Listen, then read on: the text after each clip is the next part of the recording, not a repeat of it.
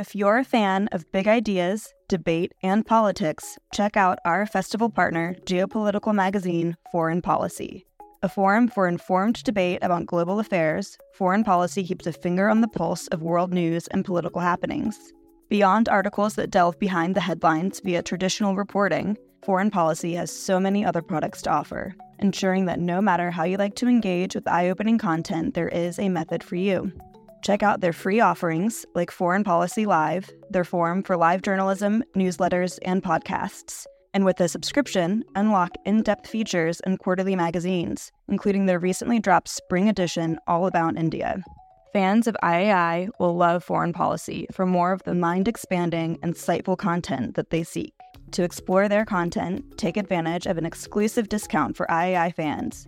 Subscribe now using promo code LIGHT24 to save 50% and unlock access to everything Foreign Policy has to offer. The Institute of Art and Ideas, articles, videos, and podcasts. Hello and welcome to Philosophy for Our Times, the podcast which brings you the world's leading thinkers on today's biggest ideas. For much of human history, nature was our god. We worshipped the sun, the moon, and later in Northern Europe, tree gods. This week on Philosophy for Our Times, our speakers tackle modern crises with ancient gods. Human gods sort of followed them, and then science arrived, and it seemed to sweep all of our gods away. Yet now science and technology have perceived that where once we used to think they tamed nature, they're increasingly seen as plundering the planet, wrecking the climate. So were the ancients right? Is nature the source of all things and that which we should cherish most closely? Or should we instead renew our belief in human ingenuity and progress? Taking this on, we have former Chief Scientific Advisor to Blair and Brown and the Foreign Secretary's Special Representative on Climate Change, Sir David King, Baroness and former Green Party leader, Natalie Bennett, and the European Director of Brahma Kumaris and a pioneer of a spiritual basis for caring for the earth, Sister Jayanti.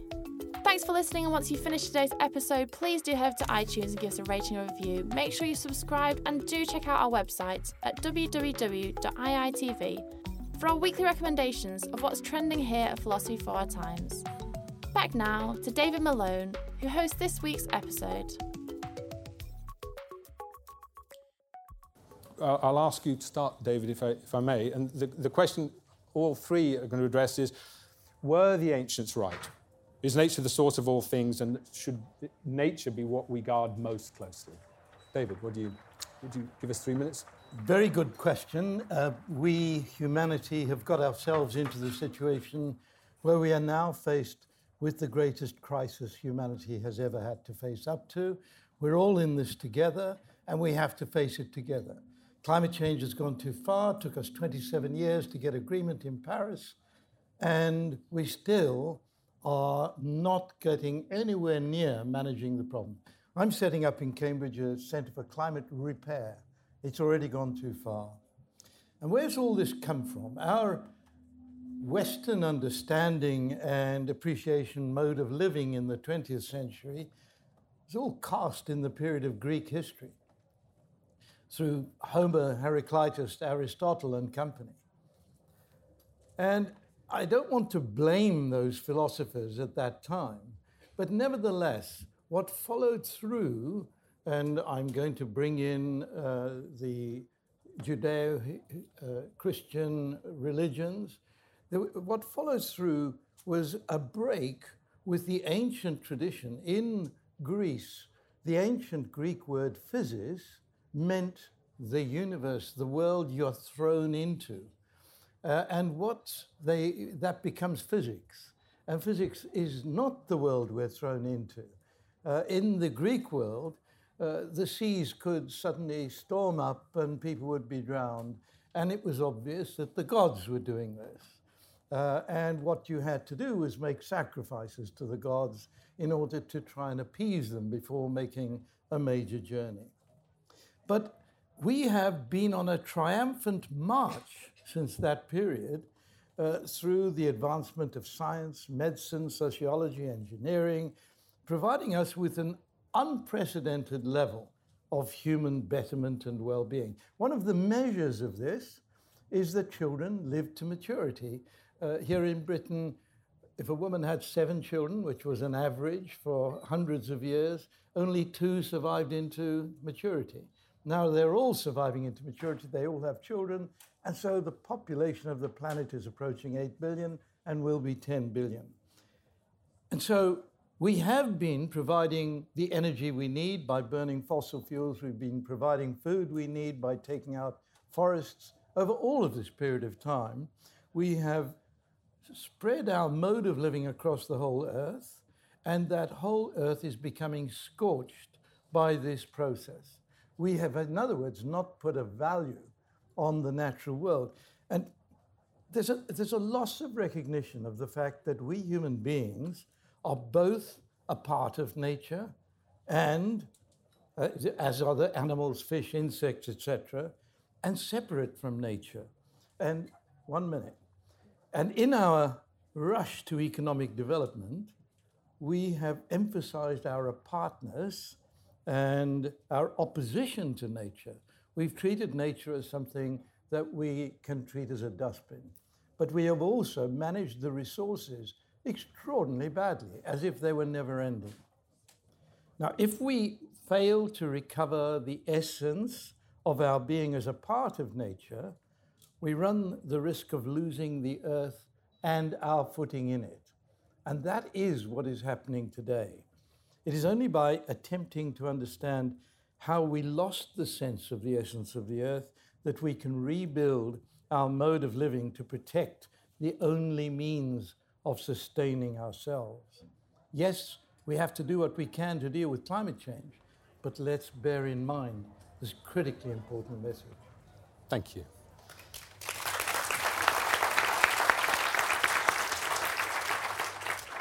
Natalie, were the ancients right?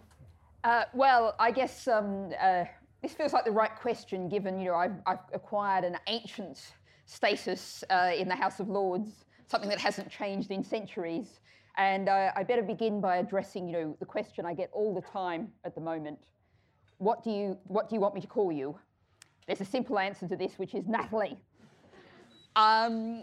But to come on to the subject of today, I guess I'm sitting in the middle here with sort of science on one side and religion on the other.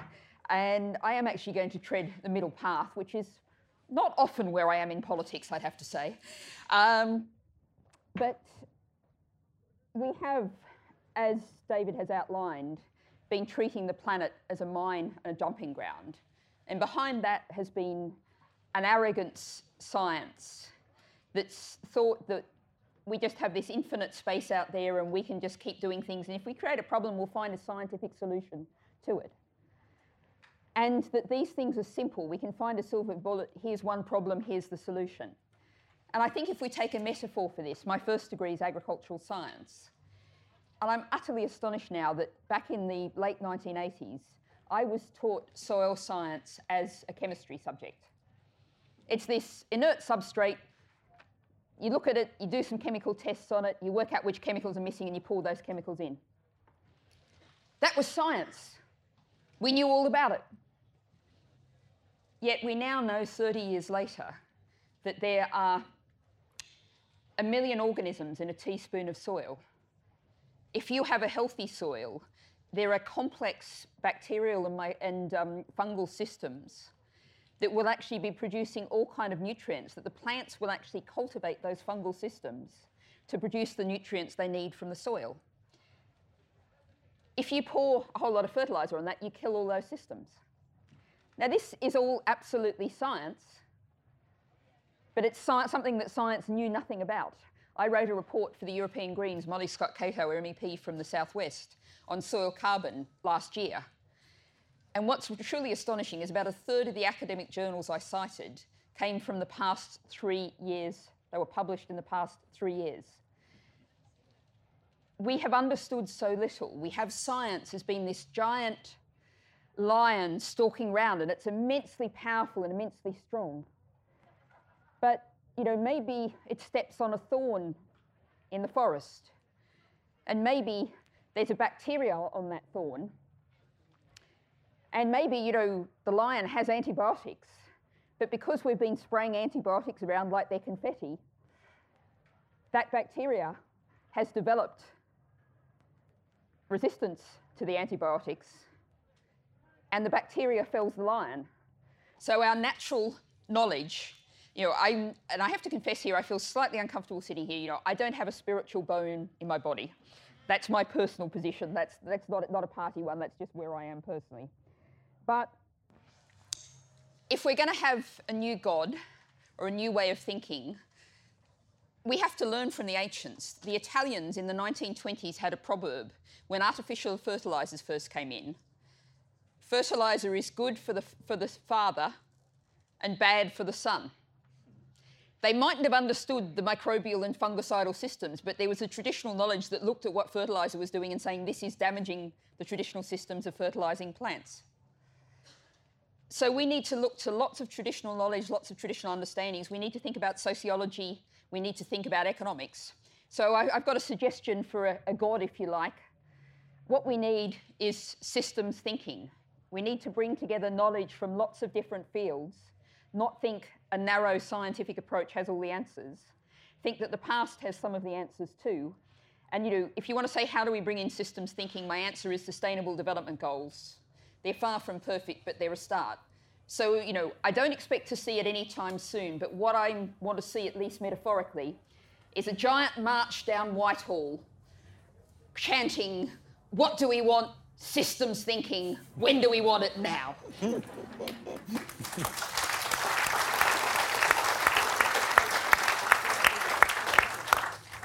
Sister Jayanti, what do you think? Were the ancients right? Should we value nature above all? Thank you for this opportunity. I have to say that spirituality only came into the conscious realm of the environment activists just a very short while ago. That's not to say that spirituality didn't have thoughts about it earlier. I myself have been connected with the Earth Charter, which was being created in the 80s at the UN in Geneva. And so from that time on, there has been a spiritual perspective. I also first want to define the difference between spirituality and religion, because there is quite a distinct difference, and then you can see where I step in. Religion is whatever is the tradition, the scriptures, the ideas, the rituals, all of those things. Spirituality is getting to know myself and being able to allow the highest within my own potential to develop and manifest. So very different to traditional religion. And I also want to say that, in fact, I appreciate greatly what science is doing today in its study of consciousness, because the things about consciousness or even positive psychology have only recently come onto the scene, because it's only in recent times that we've been able to have the tools, the technology with which to be able to explore what is consciousness, because it's so subtle. How subtle are your thoughts? Can you catch them? Can you weigh them? Can you measure them? But they exist. It's real. It's not imagination. So that's the realm that we're dealing with. And when we started talking about consciousness and climate change, it was a shock to people. What does that have to do with anything? But actually, it's our consciousness that determines our vision, our attitude, and everything we do in relationship with the world around us and with people around us. And so nature is absolutely something that we can deal with only when we understand what's happening within our consciousness. There's also one more thing I want to say before I take up this aspect of consciousness and nature.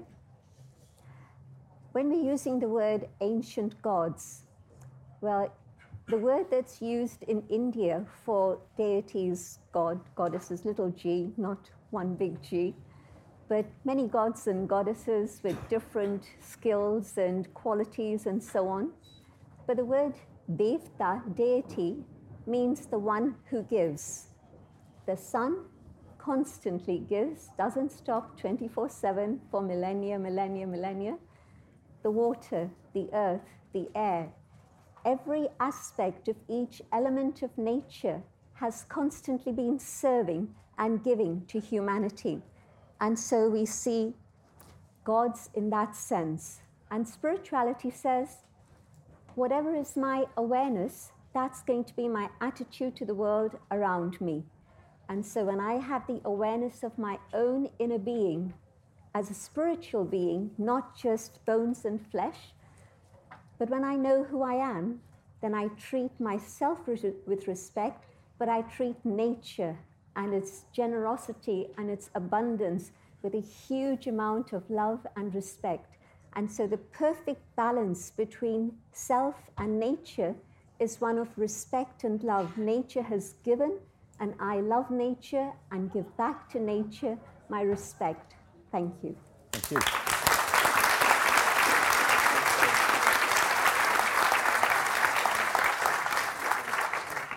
I just want to pick up on that. When we're all talking about nature, what do we mean by it? Because you've each sort of picked out something about nature. I wonder if this comes to you first, Natalie. You talked about nature not being inert. Mm-hmm. So when we talk about nature, what should we think about? Is it just something passive? Is it something that's not inert? And how do we fit into it? Well, I think, to begin with, we could have a whole debate, and I don't want to go down this route because I don't think it's particularly fruitful, but of course we are all part of nature.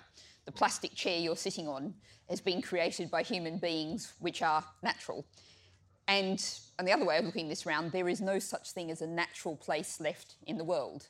The depths of the Mariana Trench, the deepest bit of the ocean, the part that would seem most immune to human beings, is actually full of PCBs and other noxious chemicals. It's full of plastic.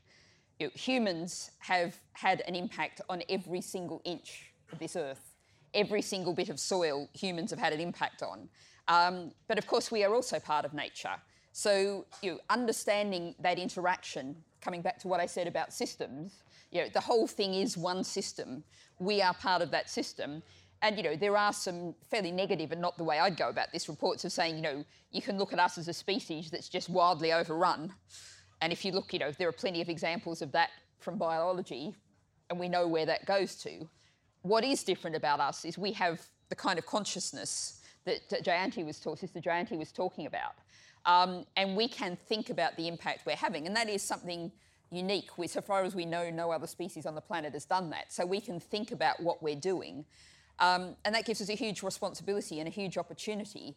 And I think if we look at nature and the impact of nature, and again, this picks up something Sister Jayanti said, one individual animal almost never in nature has a massive impact. It's a species or a population that has an impact. And so, we need to think as human beings as our impact and how we can work together to change the way we interact with all the other parts of nature, but we are part of that nature too. David, what? I think I was put on this panel as the scientist as opposed to Sister Jayanti. I am very close to what she said, and if you like, I'm therefore quite spiritual. I certainly believe that some of the older religions, and I'm now moving away from Christianity and Judaism to Buddhism, to the Taoism in China, which in my sense are more philosophies than religions. And in those parts of the world, you'll find there is a continuing respect for the fact that we are a part of nature. Every Chinese student in school today is taught that you've got to have respect for every other living creature. There's a sense in which we are all part of the same thing. And what I was saying is we have come to regard nature as apart from ourselves, not a part of ourselves. And if just look up the Oxford English Dictionary, see what it says about nature. It's those parts of the world that have not been impacted on by human beings. It's a crazy definition. So my feeling is that, and if I may say, I disagree rather more with Natalie, because Natalie's setting science up as the bad guy. And then she tells us what science has told her more recently about the state of soil. So there's a kind of contradiction in this. Science is simply knowledge. I go back to the ancient Greek meaning of that word. It's knowledge. And knowledge is a good thing. We can't say that President Trump is a good thing, right? So the knowledge and truth are critically important. Where is the problem in my view? I think it is that our economic system, which is a free market system, deregulated, that has no respect for the natural world, and that's where all the critical problems are. I don't believe that system, which I have to admit, has delivered human well-being across the world, I don't believe that system is fit for purpose in the 21st century. So here's a challenge. We're up against the capitalist system as it exists. How do we change that? Are you saying that you are, in some sense, anti-capitalist, that you think that the capitalist system has run its course and is now toxic?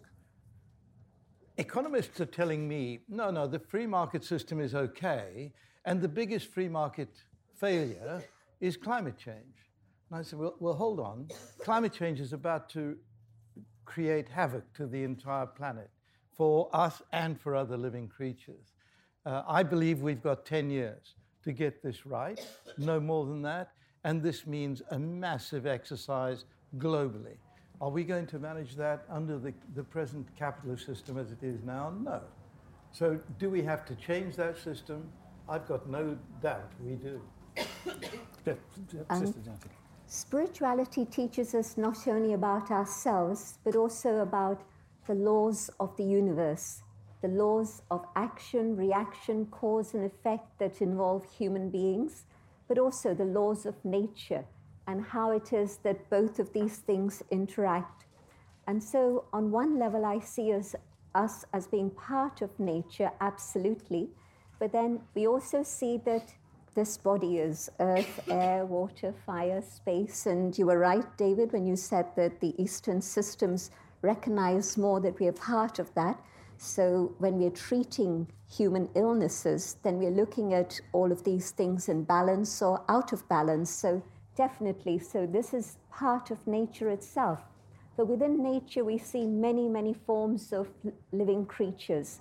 And within all those forms, that being that has consciousness, to the extent that we do, I think that animals also feel and think and do many of the things we do.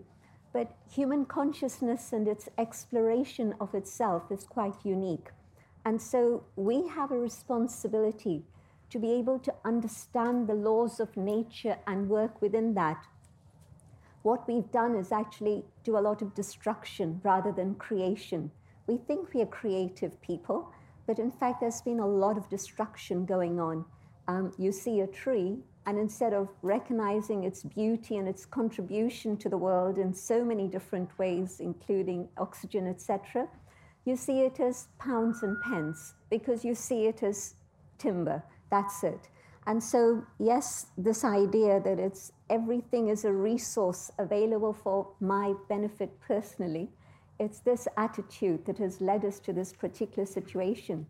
Spirituality says, can I reduce my lifestyle to a simple lifestyle so that my carbon footprint isn't impinging in the way that it was? Can I tread lightly on the earth so that I'm able to allow nature and other creatures also to live? And so I see that our relationship with nature has to come back to one of recognizing what are the laws that govern human existence and nature. Natalie, did you want Well, I just wanted to come back to David in terms of, I entirely agree with your economic approach, but just to say I'm criticising a particular sort of science, an arrogant science that says, okay, we understand a bit of chemistry, therefore we understand the soils. And what a lot of science over the past 3 or 4 decades and earlier failed to do was really ask the question, what don't we know? Said, hey, we know this, so we've answered everything. And there has been a culture within science that has failed to acknowledge how much we don't know. I don't recognise that. Well, this was the science I was taught in the 1980s in Australia. It was indeed like a religion. We have the facts, you learn the facts, you recite the facts in the exam, you go out and apply the facts. And that was the way science was taught to me. And it has the way science has existed in significant parts of the operation in universities. Science has never been like that. If I'm a scientist and I'm sitting at the cutting edge of my science, and I publish a paper, somebody else may well shoot me down. And what they've done is observe the world better than I had, right? So we've always got the real world we're trying to describe. You cannot equate it to religion, where you're pulling truth from somewhere else, right? It is the real world scientists are describing. I simply don't recognize that.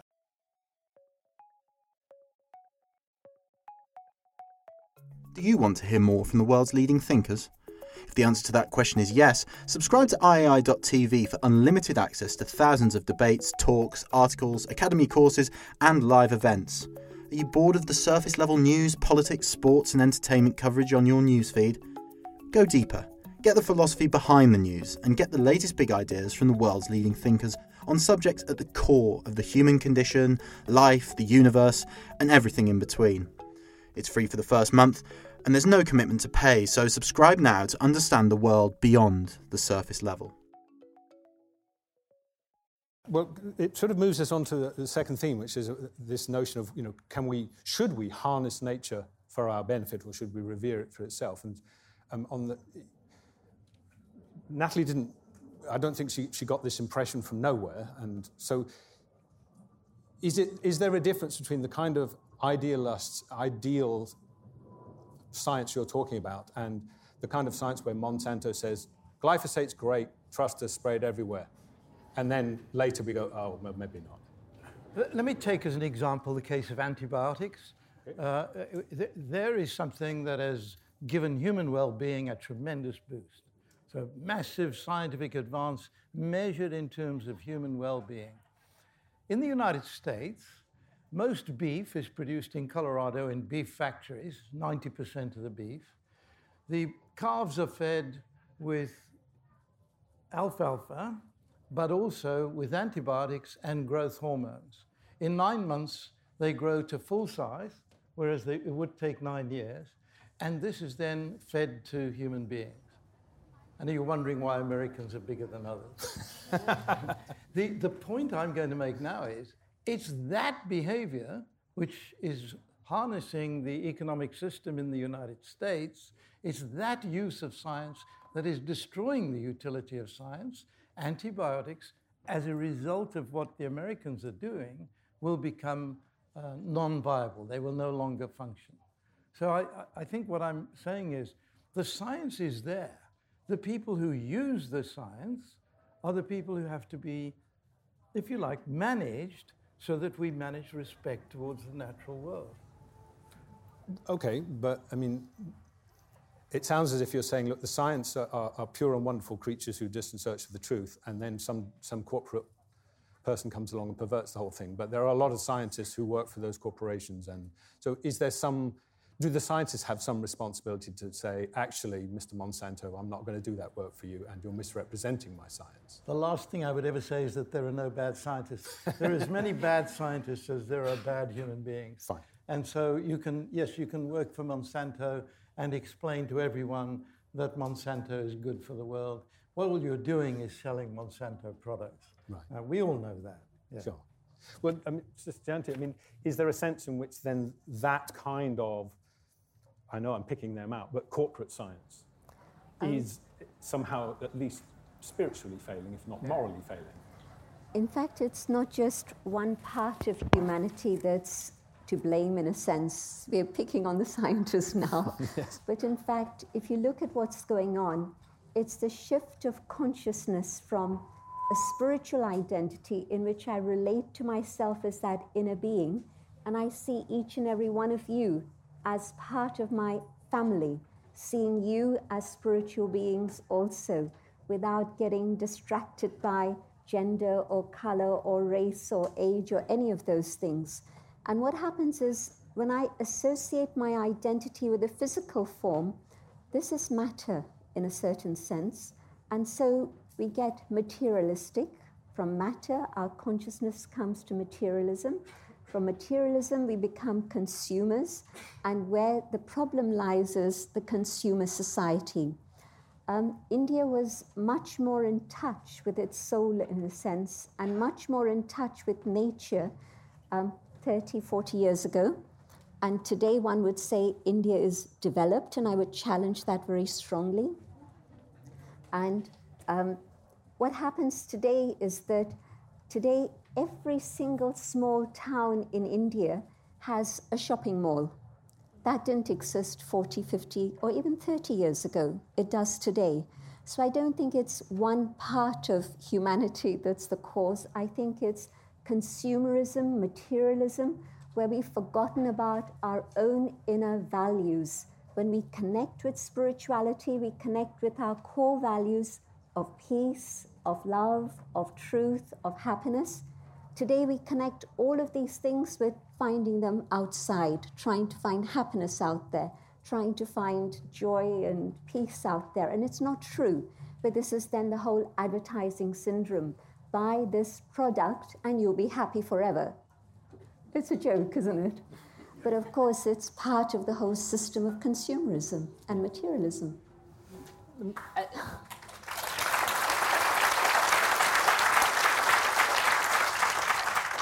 I think it's interesting that you use the word system there, because I do want to come back to the argument for systems thinking here. And I think that I was listening to David talking about, oh yes, these bad scientists defending Monsanto or whatever.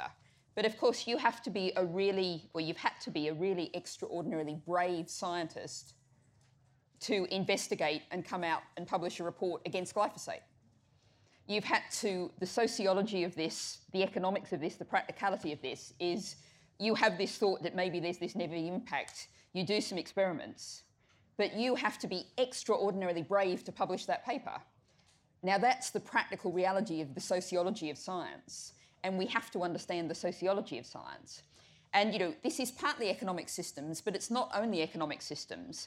If we think of another case study, which is where, this is 20 or so years ago now, people thought that ulcers were caused by stress and anxiety and bad diets. And there were a couple of scientists in Australia who thought actually this might be a bacterial infection. And there were some economic interests here, some manufacturers of antacids and stuff, but they weren't certainly as dominant as Monsanto is in terms of glyphosate. But they had to fight enormously hard because there was a scientific belief. We understand this, we know about this, we understand all of these systems. And to challenge those systems, particularly if you are, as you generally are, a junior scientist, challenging the senior professor, challenging a raft of senior professors, we need to understand the sociology, the challenge, the difficulties of that, and the way that institutions and structures, as well as economics, stand in the way of really understanding what's happening in the world. I don't want to spend the whole time disagreeing with Natalie, but her description of science, I spent 45 years in research. That is nothing to do with the science that I experienced around the world while I was doing my research. In other words, if you were the maverick, you stood out, you published a paper, and it was different from everybody else, you stood out.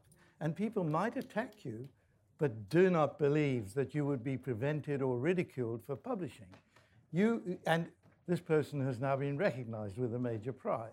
So the system will examine what you're saying critically, because it's very different from what is believed, but you are expected to do that as a scientist. And if you want to rise, as he did, above the rest, we all know you have to do that. So it's not the world of science that I know. Can I just add? Please, yeah. Sometimes I've heard scientists say that, in fact, science doesn't get into the whole system of values and technology is separate, and that's then getting into the system of consumerism, etc. But in fact, every human being has values, and whether I'm a scientist or not a scientist, there should be the situation where it's my conscience connected with my values that guides me in my life. And because we've forgotten about spirituality and said, well, that's nothing to do with life, all of this, so then we've forgotten about values. And so we come to a state today where we don't have that same level of respect or compassion or humility or love anymore. And so I think, again, the big cry that I have is come back to knowing who you are. And then you find all those values within yourself. And then the label of that is spirituality. Thank you. Which brings us, I suppose, to the third theme, which is we've talked about what's wrong, but if we're looking at a way forward, and as you said, you believe we have a decade to put things right, is the answer going to be relying on a spiritual transformation that sweeps the globe, or should we put our faith in? Sorry, I'm gesturing towards you because you're the person we've nominated to carry this burden. So I'm going to say, is it science and technology, or is it politics? Is it a political solution? It's not either or. We need all of the above. Okay. So I'm setting up the Centre for Climate Repair in Cambridge. Social scientists, sociologists, everyone is involved. It is engineers as well. Why is it engineers? We have to refreeze the poles. The Arctic Ocean is now exposed in the Arctic summer to sunlight. The Arctic region is now heating up at 2.5 times the rate of the rest of the planet, and Greenland, sitting there, is losing its ice. When it's all gone, sea levels will be 7 meters higher than they are today. That's what's already on the cards. So we have to refreeze the poles. Now, how do we do that? I've got a group of 20, 30 people around the world. We're discussing how we might do this. This is an engineering challenge. I believe we can do it. It's like landing a man on the moon, although I, at the time, thought that was a useless exercise. But nevertheless, Kennedy says to the Americans, we're going to land a man on the moon in 10 years' time. In the 1960s, that was one hell of a challenge, right? That was a really big challenge, and they managed it. And I think we can manage these challenges as well. But we need all the science and engineering that we have at our disposal. And then at the same time, as we move forward, we have to learn to return to our level of consciousness, our awareness of each other and what we are, that weightless thing that is consciousness. We have to return to examine that, because certainly in most of our competitive lives, we lose sight of it. And so I think we need both. Can I just add one thing? I think I'm right in saying, when you say it's 7 meters, I think a large proportion, maybe even the bulk of the world's nuclear power stations are within 7 meters of the present sea level. And since it takes about a decade to even shut one down, that would certainly argue for what you're saying, that we really can't hang around. Well, I mean, if they're starting to flood, yes, but if I may say, it's a very pointed argument. Yes, right?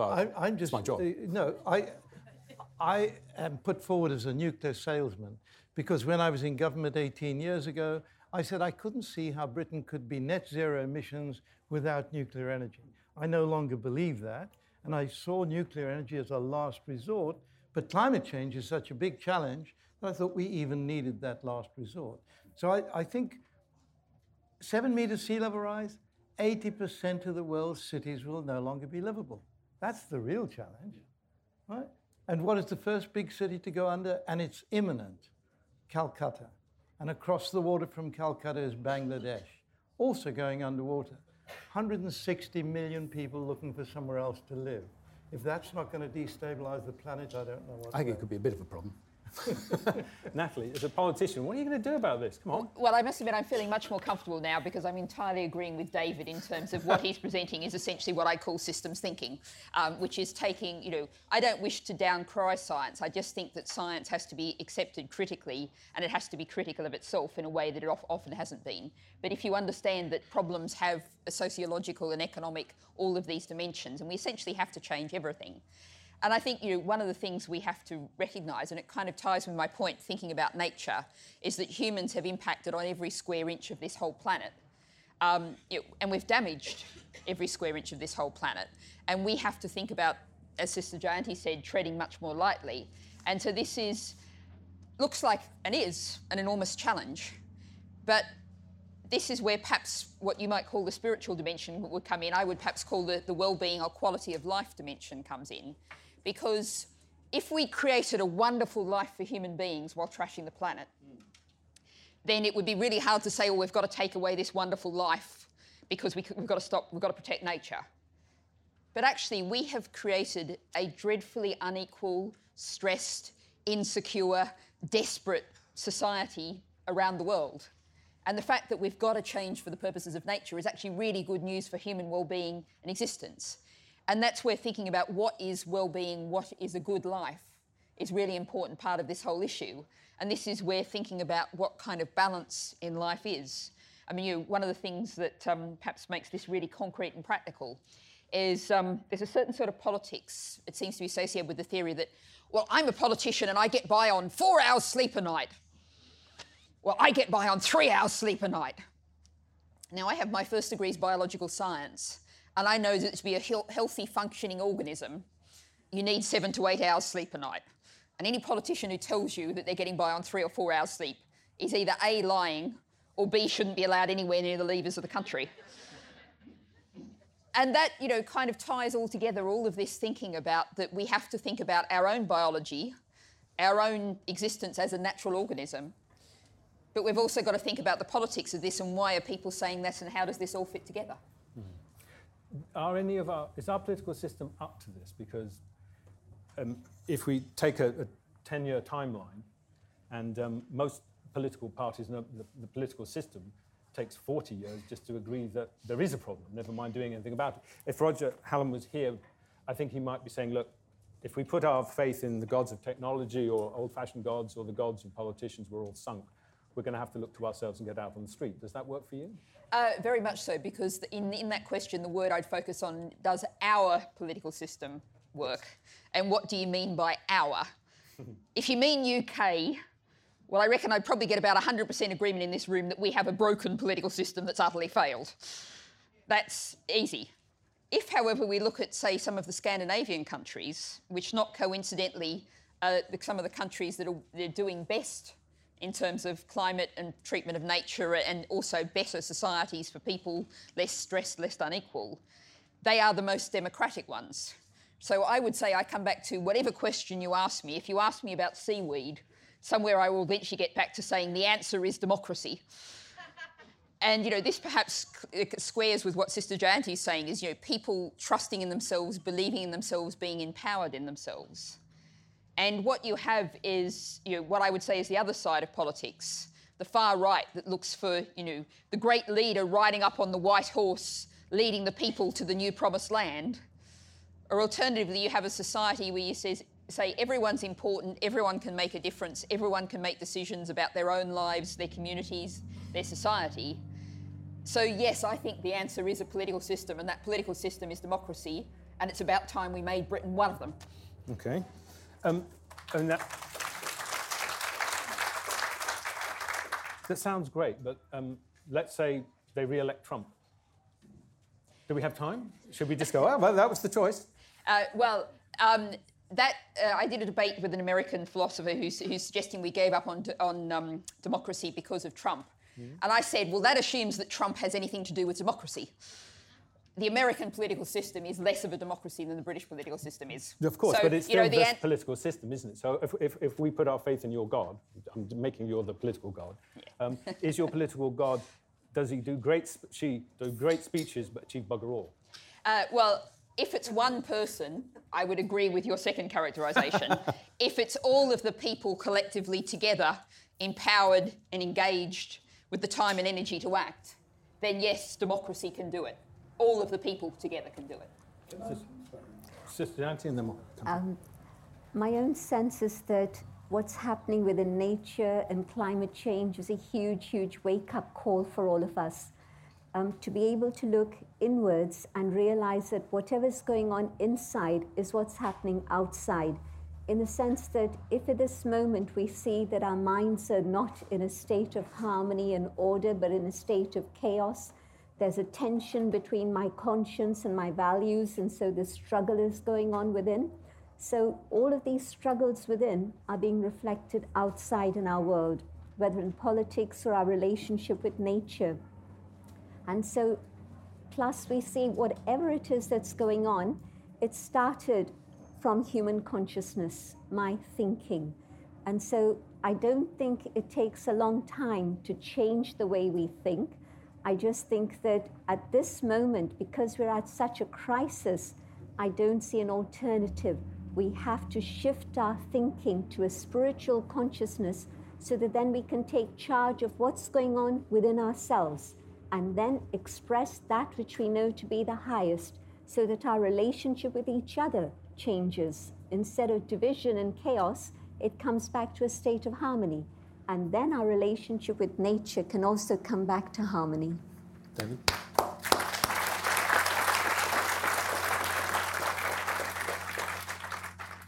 We've heard a little bit about democracy, and I'm just going to say that I think we are suffering from the failure of democracy in this country and in the United States and in several parts of Europe. And this is a dangerous time. If I'm not going to suggest it's going the way that it went in 1932-33 in Europe, but for an older guy like me, it's looking horribly familiar. I think we need to be very, very careful, because if you go back to 1932-33 in Germany, there are no Germans who believed what actually happened would transpire. It's a slippery process, and already we're seeing the breakdown in the democratic system. I'm going to say, who controls the media?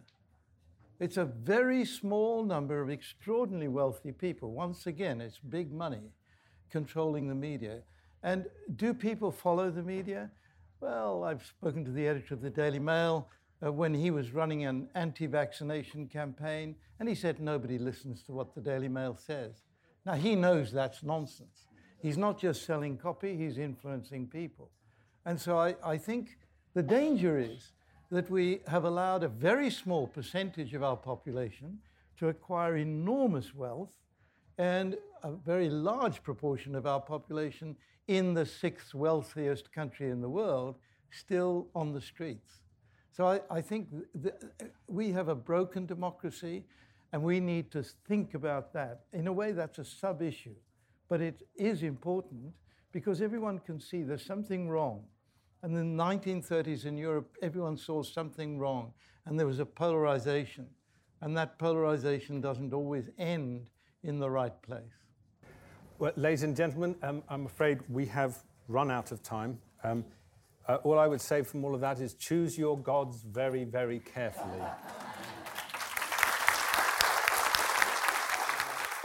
Thanks so much for listening to this episode of Philosophy for Our Times. The podcast was brought to you by the Institute of Art and Ideas. It was hosted by me, Anna Carey, and our guests this week were Natalie Bennett, Sir David King, and Sister Jayanti. For more on today's topic, why not have a listen to episode 101, Corruption and Climate Change, with Piers Corbyn, or have a listen to episode 105, Green Growth, where Natalie Bennett envisions a radical new future. Please do make sure you subscribed, tell anyone you know that might be interested in the podcast, and of course tune in next week for more debates and talks from the world's leading thinkers on today's biggest ideas.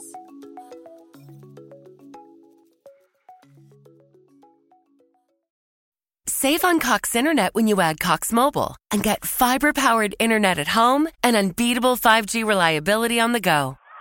So whether you're playing a game at home, yes, goal, or attending one live, you can do more without spending more. Learn how to save at cox.com/internet. Cox Internet is connected to the premises via coaxial cable. Cox Mobile runs on the network with unbeatable 5G reliability as measured by Ookla LLC in the U.S. to H 2023. Results may vary, not an endorsement. Other restrictions apply.